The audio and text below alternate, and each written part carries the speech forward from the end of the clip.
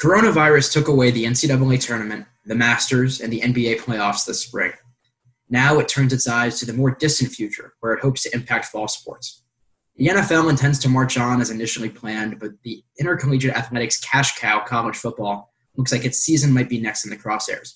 How should departments react to these uncertain circumstances? And how long can college athletics survive without their primary source of revenue? Find out in episode 16 of Stone Cold Sports Talk.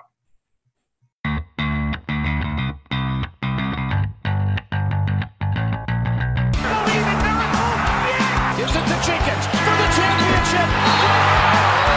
Auburn's going to win the football game. Fires to the end zone. Touchdown! Alabama wins! Thank you all for being here, ladies and gentlemen. I'm Luke Stone, joined as always by associate editors Taft Gant and Jay Banzette. Boys, first of all, how are you all holding up right now? Doing pretty well. Trying to get outside a decent amount. Just had a couple of Zoom calls this morning for school, but overall, pretty well in the Banzette household. Taft? Yeah, I thought that no sports would be devastating from the start, but I've managed to survive thanks to a lot of reruns on TV, past broadcasts on YouTube and other sports sources like that. And I've really come to appreciate sports and not take them for granted any longer because we've gone now a month without them. Absolutely. Yeah, I really liked how different TV networks have put, like right now, for example, or like right before this call, I was watching the Ravens-Bills like football game, and there's just like constant like switching up the games, and there's like always something on to watch that like necessarily you didn't catch because it's like a regional game or whatever, but now it's on like national TV, and so everybody can watch it. And so I've been a really big – I already do that on YouTube a lot, like during the regular school year, but I'm a really big fan of having it like accessible on TV now. And you're an even bigger fan of sending me Snapchat videos at, the wee hours of the morning, 12:45, 1 o'clock, watching Florida lose to LSU or Florida lose to Georgia. On a flip fake field goal, yes. Fantastic game. Speaking of college football, we've got a season that seems so far in the future. I mean, 4 months from now, it will be August 9th, which is still a full 20 days, 3 weeks before the scheduled start of the college football regular season. I know that some of the Week 0 games this year include a trip abroad, which seems like the most unfathomable thing in the world right now. I think Notre Dame is playing Navy in Dublin, or at least they're planning on doing so. And other teams are gearing up to get ready for Week 0 on August 29th. But, of course, the real reason that college football finds itself being in jeopardy right now, or at least the scheduled start of its season in jeopardy, is because to get a season going, there's a lot that goes into getting a season ready. The guys don't show up the week before and practice like they would for a game mid-season. Spring ball has already been canceled at, I think, every Division I. Spring ball was canceled in its entirety everywhere. Yeah, it was canceled around the country. Summer ball is being pushed back or altered as schools move their summer classes online through some places June 30th, other places July 31st. So basically, the best case scenario for a lot of teams is coming back in mid-July and getting going for the season. Jay, how do you think the timeline is going to change, given kind of where the trajectory of the virus looks like it's going to be right now? It's going to be really hard for freshmen coming in, especially ones who programs are expecting a lot out of. So those 5 stars, those 4 stars that they're going to expect to at least be able to play a serviceable role early. They have to learn, yes, they can be sent a virtual playbook and like online and email or whatever in a PDF form. But to experience college football, the speed of the game for the first time being in mid-July, late summer, sometimes even early August, compared to spring ball that just got canceled, the speed of the game is going to be really hard for them to adjust to. But overall, just freshmen as a whole, regardless of position, they have to learn the whole playbook in an extremely short amount of time compared to guys who are coming back who already know what they're doing in each of their schemes. So the freshmen are going to have a really hard time. And then quarterbacks, what made Joe Burrow and his receivers so tight and so talented last year is they spent each got 10,000 catches over the summer throwing to each other at LSU, and now that's just out of the question. So just relationships between players and players knowing the playbooks and schemes of each team are going to be extremely altered. And then, of course, the other side of it is that there are a lot of freshmen who have enough credits to graduate their high schools early and can go and actually be enrolled and be involved in spring ball with a lot of these programs. I know that's common at a lot of huge Power 5 schools to have your freshmen coming in and participating. And without that, the mental side of the game for a top-tier Division I athlete is typically not the weak point. Most of those guys are mentally strong enough that they can get a playbook the second week of June, and if they have to show up for summer ball on August 1st, the first day the campus is back open for students and team activities, then they'll be fine. But the other side, it's just hard to replicate the strength and conditioning regimen that most teams go through during the early summer. It's just going to be hard to replace that with so little time. And then, of course, the other side of things here is the economic impact of it. Taft, what do you think?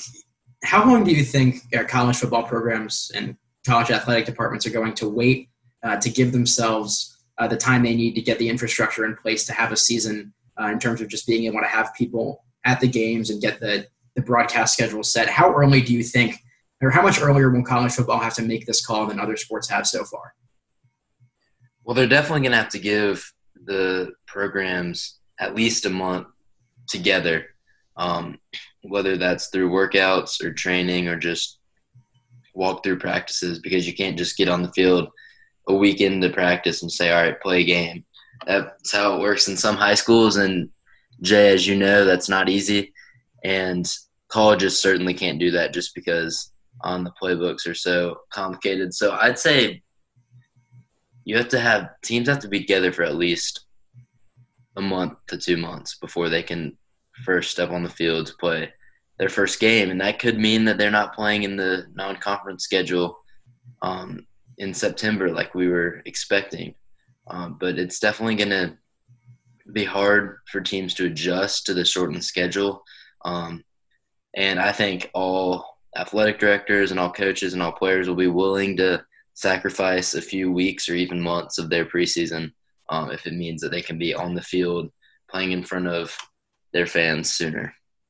And there's more than one side of this piece. It's not just the players getting ready for a football games and for the football program. Obviously, football programs are the biggest revenue generators, or at least for the schools that have them. They're the biggest revenue generators of their departments. They are often the reason that sports that don't bring in revenue, that are either revenue negative or revenue neutral, are allowed to exist, because the football contracts that come in with the conferences and all of the money that they generate from ticket sales, usually that's only applies to bigger SEC, Big 12 schools with 100,000 fans and all of the booster support that they get. But that college football is the engine that keeps college athletics alive. Obviously, people like to look at the NCAA tournament because it's the NCAA's biggest revenue generator, but college football is not tied as closely to the NCAA. The college football playoff is entirely separate. There is no NCAA Division I officially sanctioned football champion because of the unique nature of the playoff and conference championships and the TV contracts being with the conferences rather than with the NCAA at large. So this is going to be – the real thing to watch here is whether or not or how willing athletic departments are to let college athletes, college football players hit the field in September, because for a lot of them, the paychecks they're getting from those early season games, just imagine that you're a smaller school from, a mid-major conference. Imagine that you're in the MAC or maybe the Sun Belt or something like that, and your early season schedule involves you, if you're in the MAC, going to Columbus and just getting slaughtered by Ohio State to the grins of 105, 110,000 screaming Buckeye fans, or if you're a team like Troy that was supposed to go to Tiger Stadium 2 years ago, or 3 years ago now, I guess, and get slaughtered by LSU on their homecoming, but ended up dropping that game. But the thing is, those games bring in $1 million, $1.5 million checks to those programs. And if those are gone with the non-conference schedule, the Power 5 will probably walk out of this okay. But the problem is for those smaller schools where, like a Bowling Green that Urban Meyer started at, all those schools where you see these young coaches getting their starts are the ones who they're not making. Urban Meyer wasn't making $4 million his first year at Bowling Green. He's making somewhere in the six figures, because without those checks, they can't afford to pay a lot of those people and a lot of that personnel. And more importantly, all of the other sports they have get all the other sports they have depend on football bringing in some of that revenue. One athletics administrator said in Sports Illustrated the other day when asked about college football and what it all kind of looks like this fall with the virus, said, quote, "We're all effed. There is no other way to look at this, is there?" I just want to get both of your reactions to that quote in that story. It's a big thing. Whenever like a football game is going on, that's like the highlight of some students. From a student like experience perspective, that is sometimes the highlight of their entire fall semester is the 6 home games that they get to go to. It's like you just get to scream for 3 hours and have fun with all your friends and that. And so from a student perspective, having no football going on essentially takes away depending on the person, if not like the biggest like fun factor that they have. Like, let's be honest, a whole bunch of people go to Alabama just to go watch a dominant football team play 6 times a year and just smoke teams throughout the fall.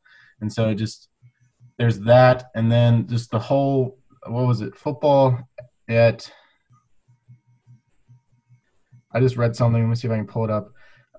The Carnegie Foundation reported that at the University of Alabama's 1-year total receipts were $150,000, so that's incoming revenue, of which $72,000 came from football, so it's just under half, and over $60,000 came from a single postseason game, this was the 08-09 season, or the 09-10 season when they won the national championship at the Rose Bowl.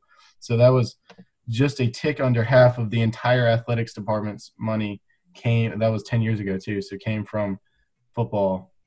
Ticket sales. Just the whole program revenue, so ticket sales.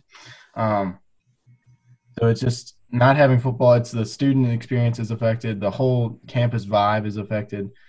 Just think about what Auburn does when they roll the corner or whatever they call it, where they throw all the toilet paper. That's like the most fun thing that they do in the entire fall, and not having that and not having the money to support other fall teams like men's soccer and cross country and all these different things that really can't stay afloat by themselves. They give a whole lot of people opportunities to go play college sports. They're not necessarily on scholarship. They still get an opportunity to continue their sport for 4 years. It just isn't, like you said, F's up all those opportunities. Yeah, Stone, could you repeat that quote one more time? The quote was from – I was trying to think of who it was from, and I figured out that it was Sports Illustrated lists it as a Power 5 athletic director who wished to remain anonymous. We're all effed. There's no other way to look at this, is there? Yeah, there really is no other way to look at it, especially from a revenue standpoint. If you're looking at it by the numbers, this is LSU athletics budget by sport from the year 2017 to 2018, so just 2 years ago. And only 3 sports bring in revenue, and that's football, obviously, who brought in over $55 million that year, and then baseball and men's basketball, who brought in a combined around $600,000. And all the other sports at LSU lost money for the program. And because football brought in so much money, they still had a gain of just under $8 million that year. So without football, universities really are in trouble, because that would cost millions upon millions of dollars.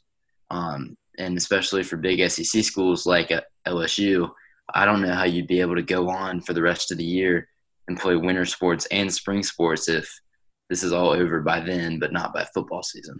And here's what Dan Radakovich, I think he's the athletic director at Clemson. Here's another quote from the SI article. Quote, "Industry executives are already creating contingency plans for a nuclear fall of no football. At Clemson, for instance, Dan Radakovich has commissioned a handful of associates to investigate the what-ifs, calling it a disaster preparedness committee.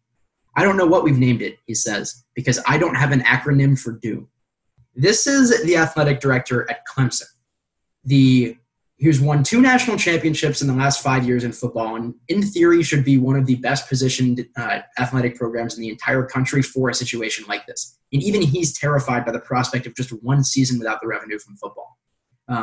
And it just goes to show that as all of these schools continue in this arms race of sorts for recruiting by building all these new facilities with massage tables and pool tables and Xbox rooms and saunas and hot tubs and Slides at Clemson and nap rooms and all that fancy stuff. all of the basically they're building the Tom Brady hyperbaric chamber he sleeps in, but for 100 players. Those schools, you don't just pay for that. You don't just pay for that. Money doesn't grow on trees enough for all of that to be covered. I mean, obviously, a lot of it is from fundraising from boosters and whatnot, but you're still assuming you're going to have revenue from football to pay for some of the advancements itself. That's not to say the fundraising piece at a school like Clemson isn't incredible, but I was at the Florida State game this year where they unveiled the new training facility they're building, and along with the new baseball stadium. Those things, yes, a lot of them are built on the generosity of donors and boosters, but you use that donor and booster money to pay for those things because you assume that football will pay for itself and pay for literally everything else. And it's not – college athletics are not in a position for a situation like this. So obviously we are so many months out, and there are so many different solutions on the table. So let's assume that most stay-at-home orders are lifted by July 1st. Where do you – I'm hoping before July 1st. Let's assume the last state in the country lifts its stay-at-home order on July 1st. What do you guys think if the season does have to get shortened in some capacity and they can't get their full summer regimen in, which is what it's looking like right now with – I think Ohio State is doing no in-person summer classes right now. So everything through July 31st is canceled. Other schools are canceling their first half, like their summer A programming through June 30th, and then from there moving on. So if players aren't allowed to be on campus until July, what do you all think the start of the season and the flow of the season should look like? I think that if they can come back in July, the program should be able to start as planned.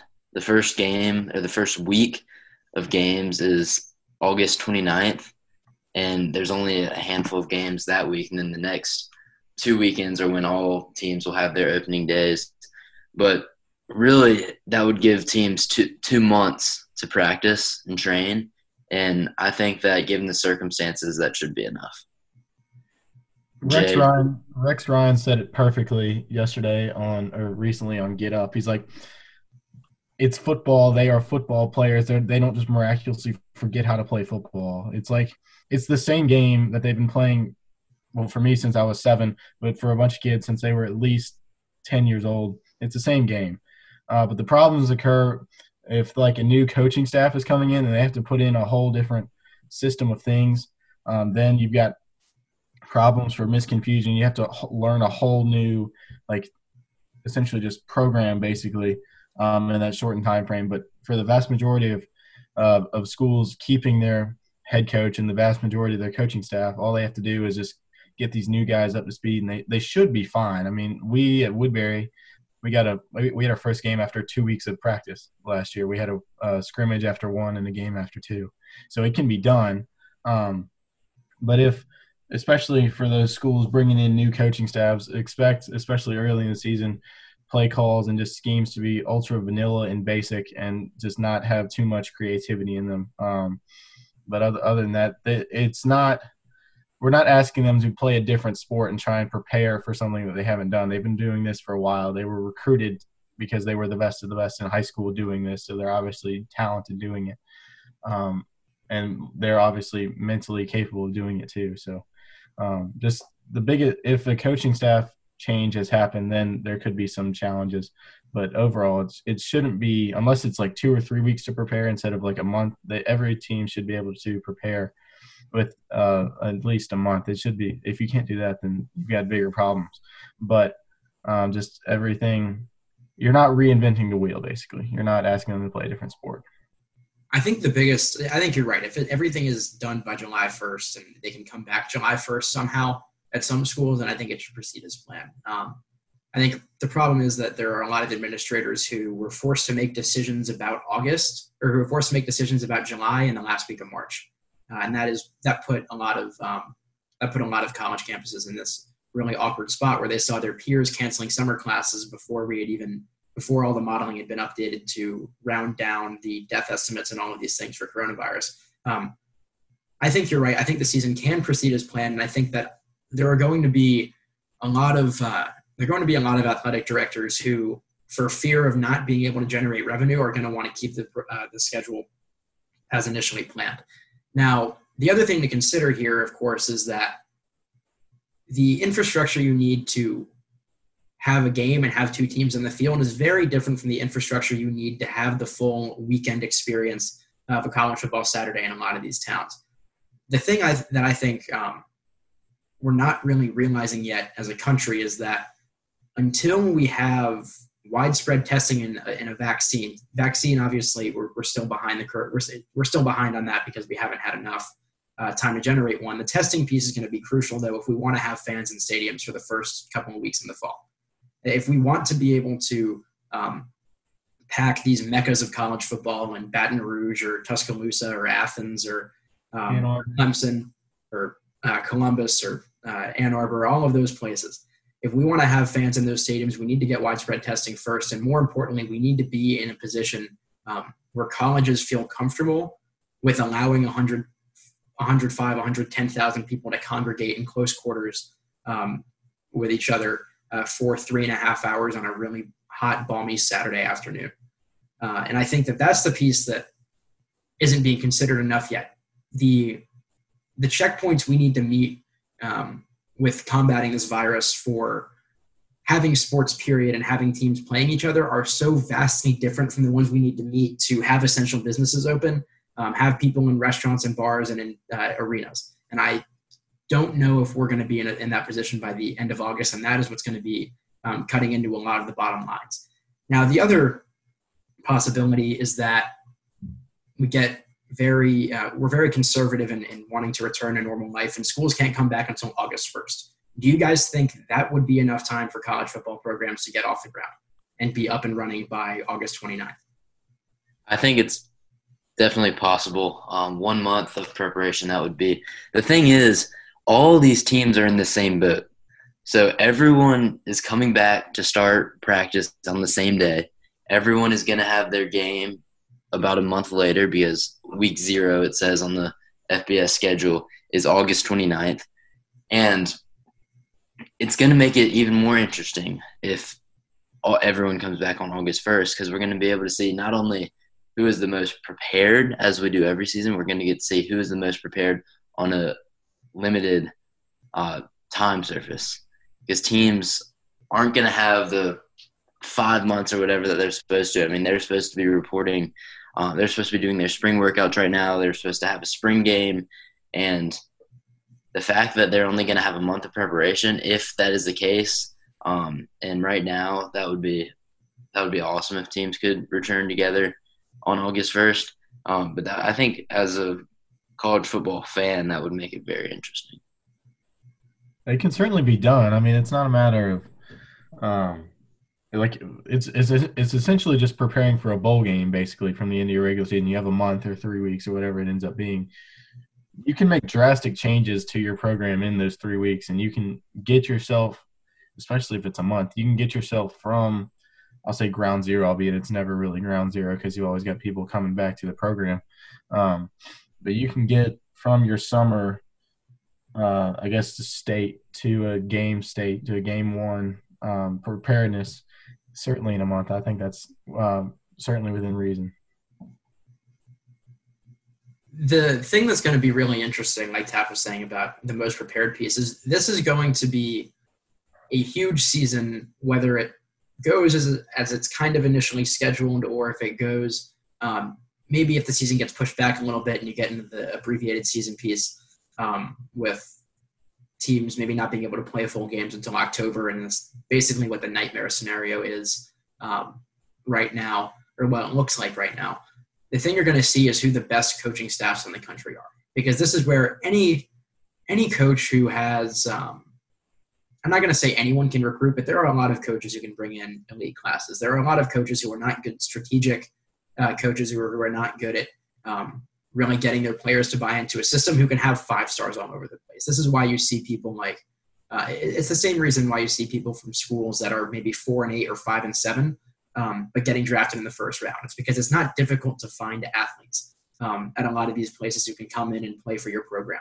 But this is going to be a real litmus test to see which coaches are the best at adapting to these circumstances and adapting to personnel that might be limited and generating a game plan that can help them win. It's going to be a lot like watching a rookie. The early season is going to be a lot like watching a very young team in the NFL with a rookie quarterback who they're basically giving a limited playbook to because they don't know what he can handle. Or they're giving a limited playbook to the team because they don't know what they can handle. And I think that the coaches who are the best at adapting, the coaches basically who have had the most injuries in the last 3 seasons are the ones who are going to be best prepared for this because they can just kind of fly by the seat of their pants and basically create a game plan for personnel that's going to be in very different spots in terms of preparedness to execute a game plan. Yeah, you're going to have very old lineups. You're not really going to have unless you've got like a Derek Stingley at LSU who just comes in day one is the best DB on your team, the best player at that position. You're going to have very old, very experienced lineups to start the season. It may be less talented, but you certainly got people coming back who know what they're going to do, how they're going to do it, and what they're trying to accomplish at least the first couple of weeks in the season while you're trying to get all these people caught up on the same page, and then you can play those younger kids. But especially depth is really going to be an issue early on with those younger players, the coaching staff not feeling confident enough to put those players in the game if need be due to injury. You're really going to have a whole bunch of older players who know what they're doing in the game over a maybe more talented but less knowledgeable guy, younger guy. All right, so we're going to pivot to our facts or fake news segment before we wrap things up here. Any final words on this and about college football and its preparedness to get rolling up at the end of the summer?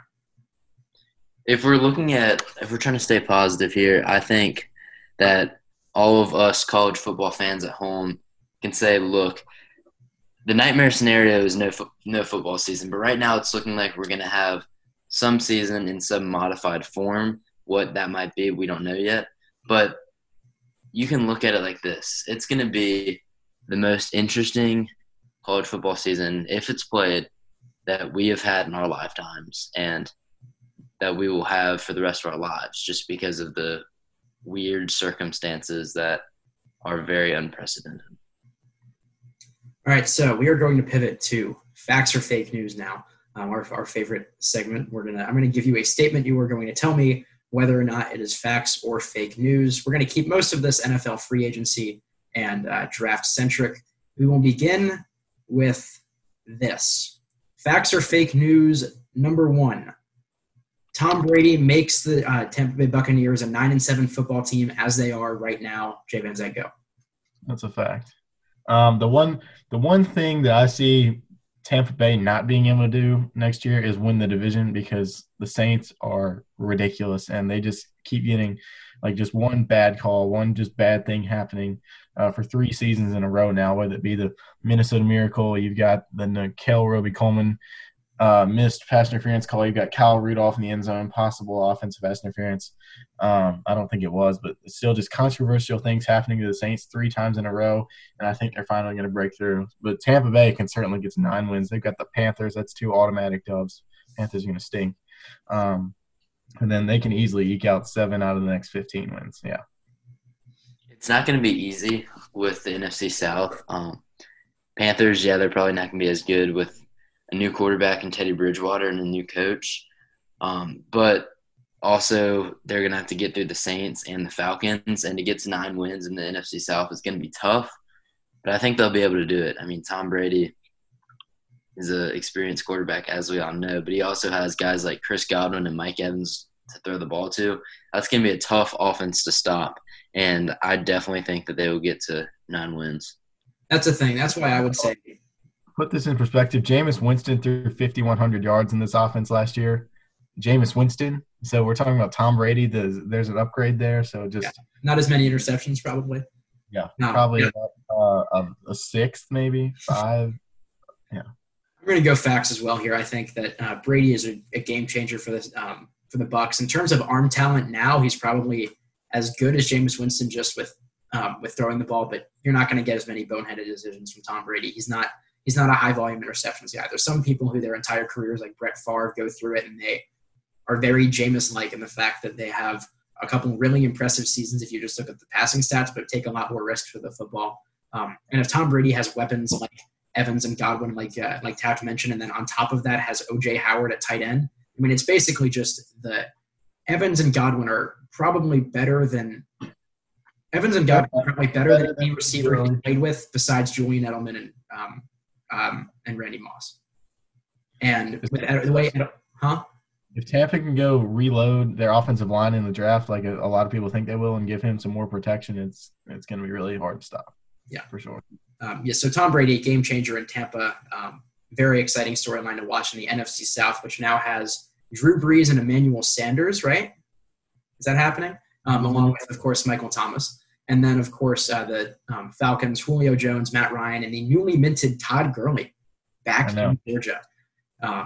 That'll be exciting to watch. Facts or fake news number 2, Tua Tagovailoa has the highest ceiling of any quarterback in this draft. Fact. He has the highest ceiling, but he also has the lowest ceiling. I think that Tua what'd you say? The lowest floor? Lowest floor, yes.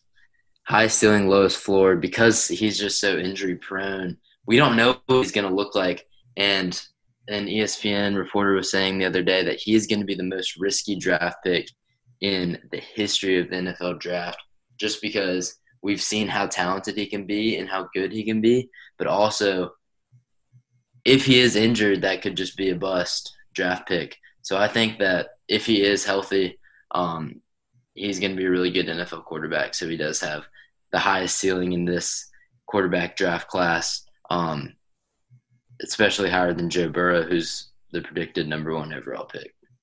I'm going to go fake news here, and you're going to be very surprised. You watch Jordan Love throw a football. I'm not a fan of him right now. Honestly, I just looked up his stats against LSU. He was 15 of 30 for 166 yards and 3 picks. Not great. But when you watch him play from 2018 when he had 32 touchdowns, 6 picks at Utah State to this past year, he lost 9 other starters on the offense. So that's line, receivers, running backs, everything.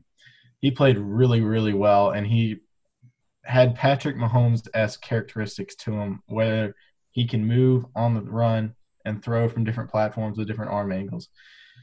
He's got the lowest, he's the 4th best right now.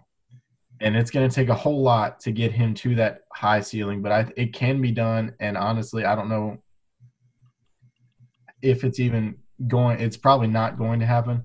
But just based on what he can do with his body right now, he threw 17 picks last year. 3 came on Hail Marys, and 4 came off of his own receivers' hands. And that's coming off of a team where he lost 9 starters on his offense. So I don't think it's going to happen, but he's got an incredibly high ceiling that may be on par with Tua's and certainly with Joe Burrow's. I'm going to say I'm with Taft. I think facts Tua has the highest ceiling in the draft. And that's not to say Joe Burrow isn't capable, but I think that Joe Burrow at his very, very best is an unbelievably good quarterback who can – he's an accurate thrower of the football, but Tua Tagovailoa is much more of a game-changing quarterback than Burrow is. It's important to remember, and I know Tua had no lack of weapons this year, but Joe Burrow was made considerably better this season than last because of the fact that Justin Jefferson and Thaddeus Moss were as great as they were this year. And it's going to be, if he ends up going to Cincinnati, I just think he's got AJ Green, but other than that, he's stuck in a really bad spot with a really bad offensive line. For a number 1 overall pick, he's got a pretty good spot with AJ Green and Joe Mixon, an improving offensive line with first-round pick Jonah Williams coming back off of season-ending injury last year, that left tackle out of Alabama coming back for his first full healthy season. It's not bad. It's certainly not great situation to come into, but it's not bad. I think if Tua goes to Miami, and I have totally flipped on the Dolphins or as an organization the last 3 years. I don't know what they were thinking waiting as long as they did to hire Brian Flores, but the moves the Dolphins have made in free agency are putting them in a position where if they catch the right break, they're probably a 7 or 8 win football team. And in the AFC East, who knows? Who knows? Right now, the favorite is the Buffalo Bills. Just think about that with Josh Allen at quarterback. So you have no idea what's going on in the AFC East. I mean, it could just be. It's going to be a very, very exciting. It's going to be a very, very exciting race for the AFC East. All right. Final facts or fake news. We will have 3 of last year's college football playoff teams back in again this year. Well, we know Clemson's going to go back. That's pretty much a guarantee because of how bad the ACC is. LSU is a big, big question because you don't know what you're going to get with Miles Brennan replacing Joe Burrow, and they're losing so many people. Clyde Edwards, Thaddeus Moss, Justin Jefferson, like the entire offensive line. LSU's not. And the way the college football playoff is, you have to win the SEC to make it unless you go undefeated until the SEC championship game. And I can't see LSU doing either of those things. So I say they're out.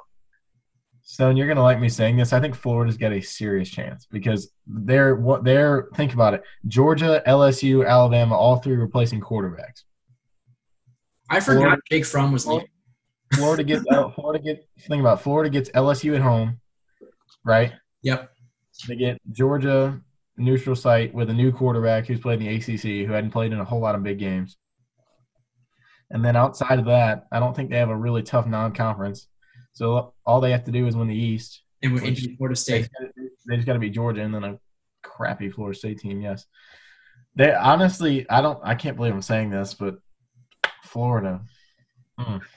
They'll find a way to screw it up. I know because we've talked about it for 4 years, but I don't know. They'd probably be because who's Bama going to play at quarterback? To his younger brother, Mac Jones, right? Yeah, they'll go with Mac Jones probably. So Mac Jones. Mac Jones reminds me a lot of John Parker Wilson, where I just feel like it's going to be a team that's surprisingly in the top 5 and then loses in the SEC championship to someone.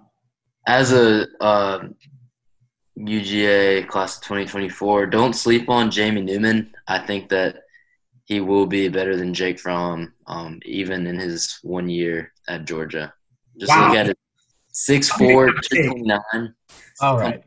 Jake Fromm, I love him, but he did not do that great with the offense in his last season with Georgia. He's going to have George Pickens to throw the ball to and Zamir White to hand it off.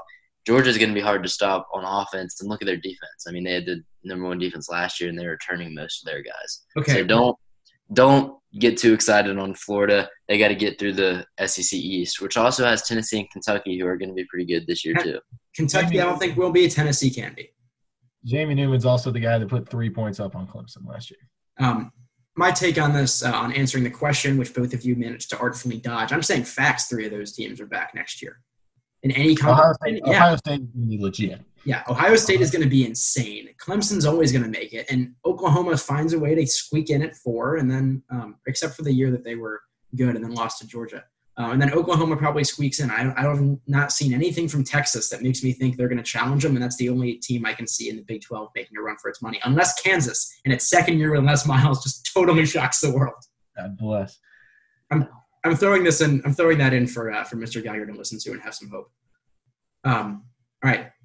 So that is all for this episode 16 of the Stone Cold Sports Talk podcast. Thank you all for tuning in. A lot of uncertainty out in the world right now. We hope that you are staying safe. And if the longer you stay inside, the more likely we are to have college football and the NFL in the fall. Thanks for listening. We'll see you next time.